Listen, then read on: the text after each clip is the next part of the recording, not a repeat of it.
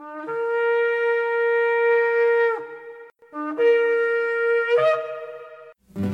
I've had enough of this world and its pleasures.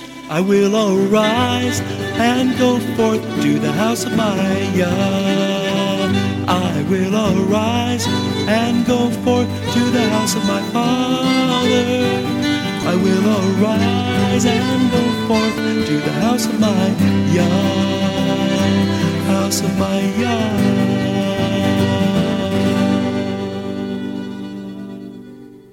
Shalom, and welcome to today's teaching on the Hebraic roots of Christianity, where we study first-century Christianity and the faith that Jesus, whose Hebrew name is Yeshua, which means salvation, taught his disciples. And now, Hebraic roots teacher Eddie Chumney of Hebraic Heritage Ministries International. Shalom, I'm Eddie Chumney of Hebraic Heritage Ministries, and we welcome you to today's teaching on the subject, Was the Torah Nailed to the Cross? This is part 1 of the series. As an overview of this teaching, we're going to be sharing with you from Ephesians chapter 2, verses 13 through 18, Colossians chapter 2, verses 4 to 22, and 2 Corinthians in chapter 3. It is from some of the verses in these scriptures that traditional Christianity makes the claim that Paul was teaching that when Yeshua died on the tree, the Torah and the need for following the Torah was nailed upon the cross. So let's begin our teaching. To begin with, we want to understand who is Paul speaking to in Ephesians chapter 2. And we're going to see from Ephesians chapter 2 verse 13 and Ephesians chapter 2 verse 17 that he's speaking to those that are far off and those who are near. And we're going to see that those that are far off is a reference to the northern kingdom of Israel, also known as the 10 tribes, the house of Joseph or Ephraim, and those who are near is a reference to the southern kingdom, known as the house of Judah or the Jewish people, most commonly associated with the tribes of Judah, Benjamin, and Levi. In Ephesians chapter 2 verse 13, Paul writes, But now in Messiah Yeshua, you who were sometimes far off are made near by the blood of Messiah. We are going to see that those who are far off is a reference to the northern kingdom. Then in Ephesians chapter 2 verse 17, he came and preached peace to you who are far off, the northern kingdom, and to those who are near, the southern kingdom. So we can see from 1 Kings chapter 8 verse 46 that the house of Jacob in their exile in the nations of the world are referred to as being near and far off, as it is written. And if they sin against you, for there is no man that sins not, and you be angry with them and deliver them to the enemy, so that they carry them away captives into the land of the enemy, far or near. Furthermore, we have another definition of those who are far and near in Daniel chapter 9 verse 7, as it is written, O Lord, righteousness belongs unto you, but unto us confusion of face, as it is this day, to the men of Judah and to the inhabitants of Jerusalem. This is the Jewish people, who are regarded as near in their exile into the nations of the world, because they can still be identified as a people today. And those that are far off, that would be the northern kingdom, or the house of Israel, or the 10 tribes, or Ephraim, or the house of Joseph, because their judgment in the book of Hosea was to be mixed or assimilated among the peoples where they were scattered. So those that are far off through all the countries where you have driven them, because of their trespass that they have trespassed against you. So now Paul explains through the redemptive work of Yeshua, he has made those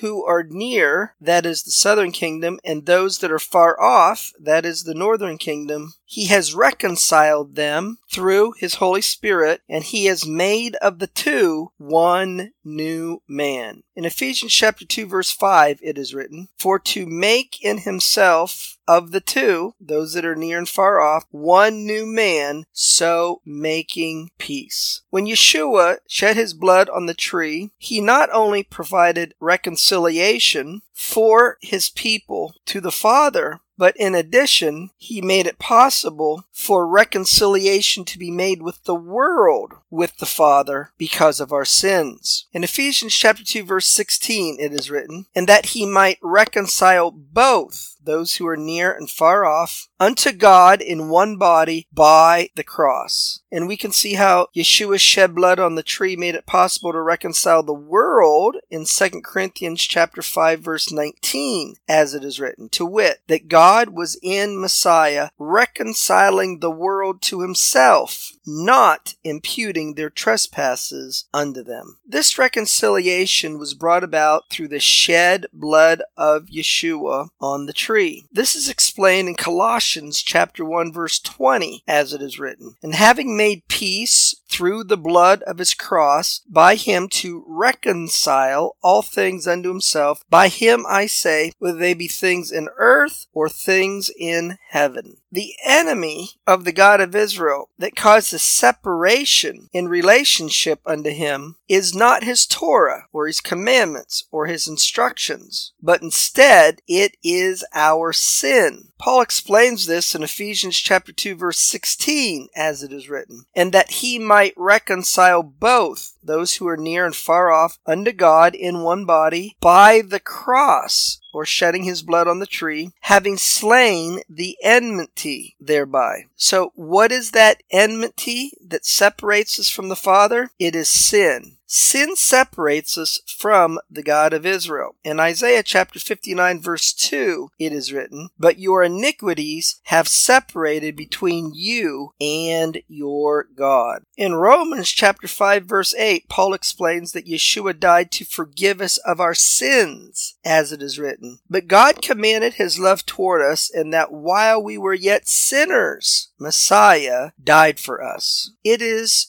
through the Torah, which defines the standards of the God of Israel, by which we understand what is the definition and meaning of sin. Paul explains this in Romans chapter 3, verse 20, as it is written, "For by the Torah is the knowledge of sin." And also in Romans chapter 7, verse 7, as it is written, "What shall we say then? Is the Torah sin? Is following the Torah sin? God forbid. Nay, I had not known sin but by the Torah. For I had not known lust except the Torah had said, You shall not covet." Because the Torah was given at Mount Sinai as a covenant, committing one sin is equivalent to breaking the covenant or breaking the entire Torah. That is why Paul explains in Romans chapter 3 verse 23, "For all have sinned and come short of the glory of God." And then in James chapter 2 verse 10 it is written, "For whosoever shall keep the whole Torah or offend or break one part of the Torah, he is guilty of breaking the entire Torah." Sin is transgressing or not following the Torah. In Amos chapter 2 verse 4 it is written, "Thus says the Lord, for 3 transgressions of Judah and for 4 I will not turn away the punishment thereof, because they have despised the Torah of the Lord and have not kept his commandments." In 1 John chapter 3 verse 4 it is written, "Whosoever commits sin transgresses the Torah, for sin is the transgression of the Torah." It's transgressing the Torah or disobedience to the Torah causes curses to come upon us. In Deuteronomy chapter 11 verse 28 it is written, "And a curse if you will not obey the commandments of the Lord your God." In Deuteronomy chapter 27 verse 26 it is written,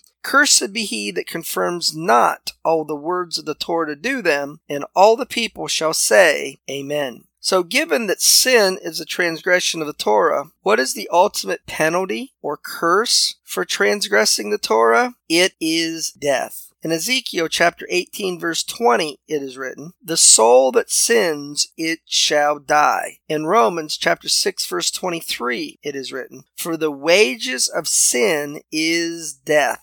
In James chapter 1 verse 15 it is written, "Then when lust has conceived, it brings forth sin, and sin, when it is finished, brings forth death." In the Torah, sin is punishable by hanging on a tree. In Deuteronomy chapter 21, verse 22, it is written, "And if a man has committed a sin worthy of death, and he be put to death, ye shall hang him on a tree." In 1 Peter chapter 2, verse 24, we are told that when Yeshua died on the tree, he took upon himself our punishment for sinning, or he bore our sins. In 1 Peter chapter 2 verse 24, it is written, "Who his own self bare our sins in his own body on the tree, that we, being dead to sins, should live under righteousness, by whose stripes you were healed." So we can see from these passages that sin is a transgression of the law, that sin separates us from God the Father, and Yeshua, when he died on the tree and shed his blood, he died so that we can have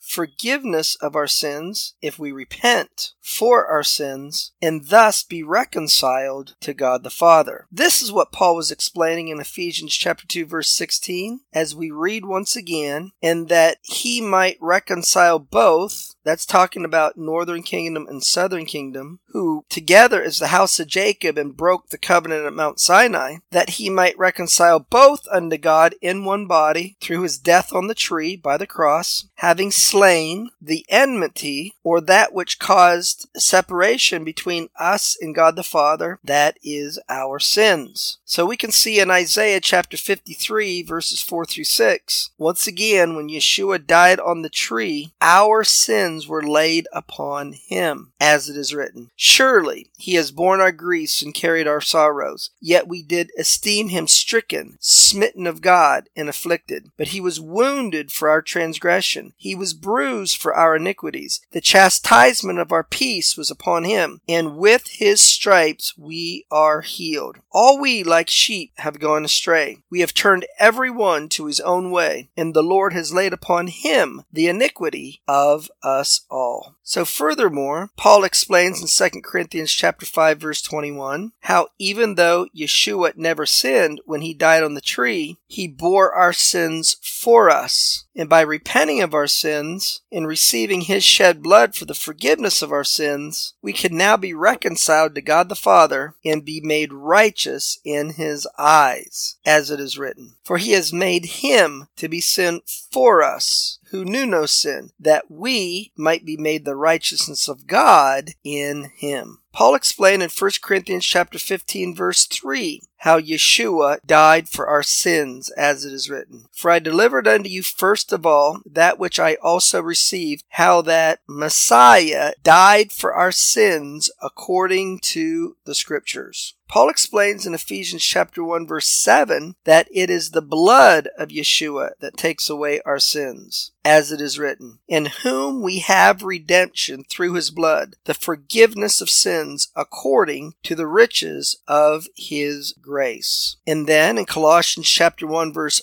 14, Paul explains, "In whom we have redemption through his blood, even the forgiveness of sins." And then in Revelation chapter 1 verse 5 it is written, "And from Yeshua Messiah, who is the faithful witness and the first begotten of the dead and the prince of the kings of the earth, unto him that loved us and washed us from our sins in his own blood." And finally, Paul explains in Romans chapter 3 verses 24 to 26 how we are saved by faith in Yeshua's shed blood for the forgiveness of our sins, as it is written, "Being justified freely by his grace through the redemption that is in Messiah Yeshua, whom God has set forth to be a propitiation through faith in his blood, to declare his righteousness for the remission of sins that are past through the forbearance of God. To declare, I say at this time, his righteousness, that he might be just, and the justifier of him which believes believes in Yeshua. So hopefully from these scriptures we can see very clearly that it was not the Torah that was nailed to the cross, but it was the penalty for transgressing against the Torah that was nailed to the cross. And next we're going to look at a verse from Ephesians chapter 2 verse 15 that is commonly misunderstood and many times interpreted to mean that when Yeshua died on the tree, he nailed the Torah to the cross. But is that really what the verse is saying? Let's examine it more closely. In Ephesians chapter 2 verse 15 it is written, "And having abolished in his flesh the enmity, even the law of commandments contained in ordinances." So the Greek word translated as ordinances is the Strong's number 1378 in the Strong's Greek Dictionary, and it is the Greek word dogma. So next we're going to look at some occurrences of this Greek word dogma in the scriptures, and we're going to see that it's mainly associated with man-made decrees. One form of a man-made decree is a decree of a king or a ruler or one that has authority over you, and most often these forms of decrees come from government officials. So let's look at some examples of that. In Luke chapter 2 verse 1 it is written, "And it came to pass in those days that there went out a decree, a dogma, from Caesar Augustus, that all the world should be taxed." And then in Acts chapter 17 verse 7, "Whom Jason has received, and these all do contrary to the decrees of Caesar, saying that there is another king, one Yeshua." So dogma or man-made decrees isn't just limited to a king or one who has authority over another, coming from one who might be a government official, but there can be man-made decrees that come from religious authorities as well. And the next example from the scriptures that we're going to study are the man-made decrees that came from the Pharisees. And it was from the Pharisaic sect in the first century from which came the rabbis of Rabbinic Judaism, who today would be called Orthodox Jews, or simply Judaism for short. And these decrees of the rabbis come from what is called the Oral Torah. And the Oral Torah is the rabbinic interpretation of the written Torah, and the decrees or the rulings that they make regarding issues of life that are associated to the written Torah. And the rabbis teach that their interpretation of the written Torah and their decrees, or the Oral Torah, supersedes or is superior or is above the written Torah text itself. And that in order to protect the commandments of the written Torah, you need to put what they call a fence around the Torah. We can see this from Pirkei Avot, or the Sayings of the Fathers, chapter 1, verse 1, as it says, "Moses received the Torah from Sinai and transmitted it to Joshua. Joshua transmitted it to the elders to the prophets, and the prophets transmitted it to the men of the great assembly, those in the days of Ezra and Nehemiah who came back from Babylonian captivity and were spiritual leaders over the Jewish people. They," that is the men of the great assembly, "said three things: be deliberate in judgment, raise many students, and make a protective fence for the Torah." In the Art Scroll, which is an Orthodox Jewish publisher, to the book of Genesis, or Breshit, in the introduction on page 41, there we see that the rabbis teach that the Oral Torah, that is, the decrees and rulings of the rabbis, were taught at Mount Sinai. The Oral Torah was taught in its entirety to Moses during his 40 days and 40 nights in heaven. And then from Sanchino, Midrash Rabbah, volume 6, page 736, it further details that the rabbis teach that the Oral Torah, which many of the teachings of the Oral Torah was written down in a work called the Talmud, that everything in the Talmud was given at Mount Sinai as well, as it says. They were all given to Moses on Sinai and contained statutes and ordinances: the Torah, the Mishnah, the Talmud, and Haggadah. And then, in the Soncino Midrash Rabbah, Volume 6, page 613, we see that the rabbis teach that the Mishnah is greater than Scripture, as it says. The Mishnah, which is superior or supersedes the written Scripture. So from the Talmud in Pesachim 115a,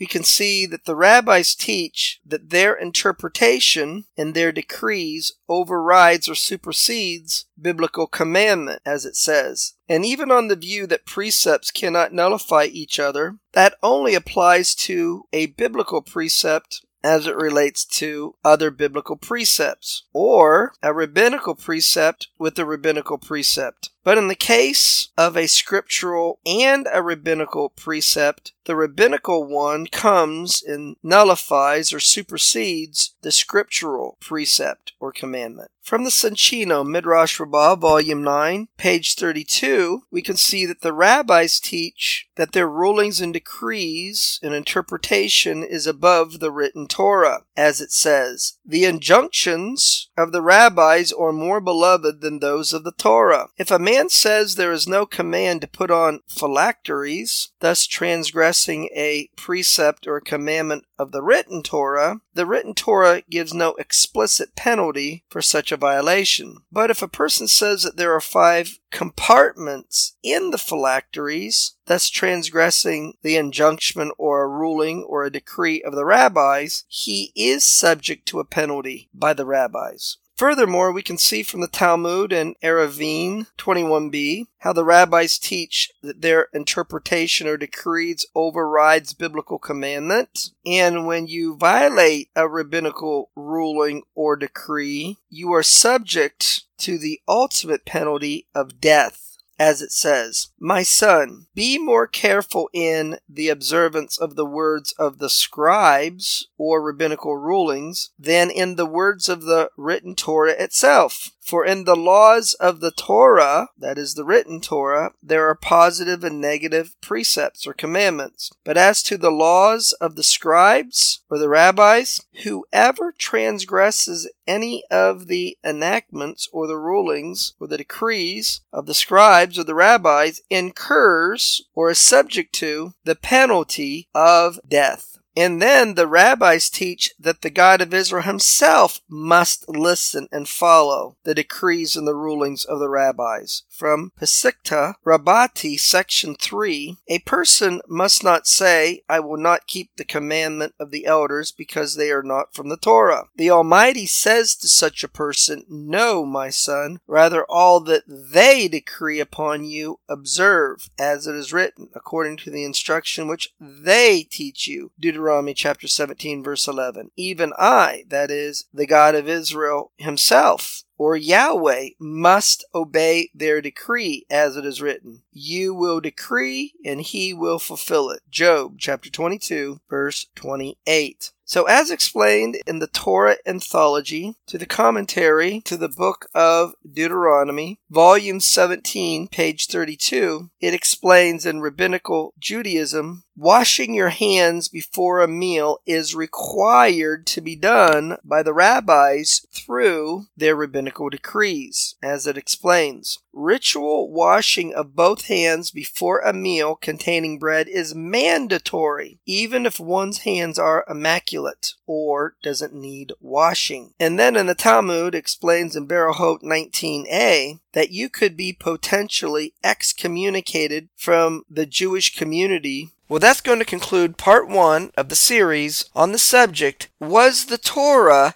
Nailed to the Cross? Shalom in Yeshua the Messiah. Amen. Thank you, Eddie. This is Stephen Morgan, and all of us here at Hebraic Heritage Ministries pray that you have enjoyed today's teaching. If you've been blessed, will you help us to share this message with others? Hebraic Heritage Ministries is supported by your generous financial gifts. In order to help you in your studies and to help us share this message with others, we are offering today the DVD Yeshua the Lawgiver for free for a love gift of any amount to the ministry. Hebraic Heritage Ministries also offers a monthly discipleship program. If you are interested in starting a fellowship group in your area, let us know. We would like to help you. Please contact us for more details. Our website is Hebroots.org. That's HEBROOTS.org. We would like to hear from you. Please send us an email. Finally, in order to take advantage of today's free offer, please mention this product offer and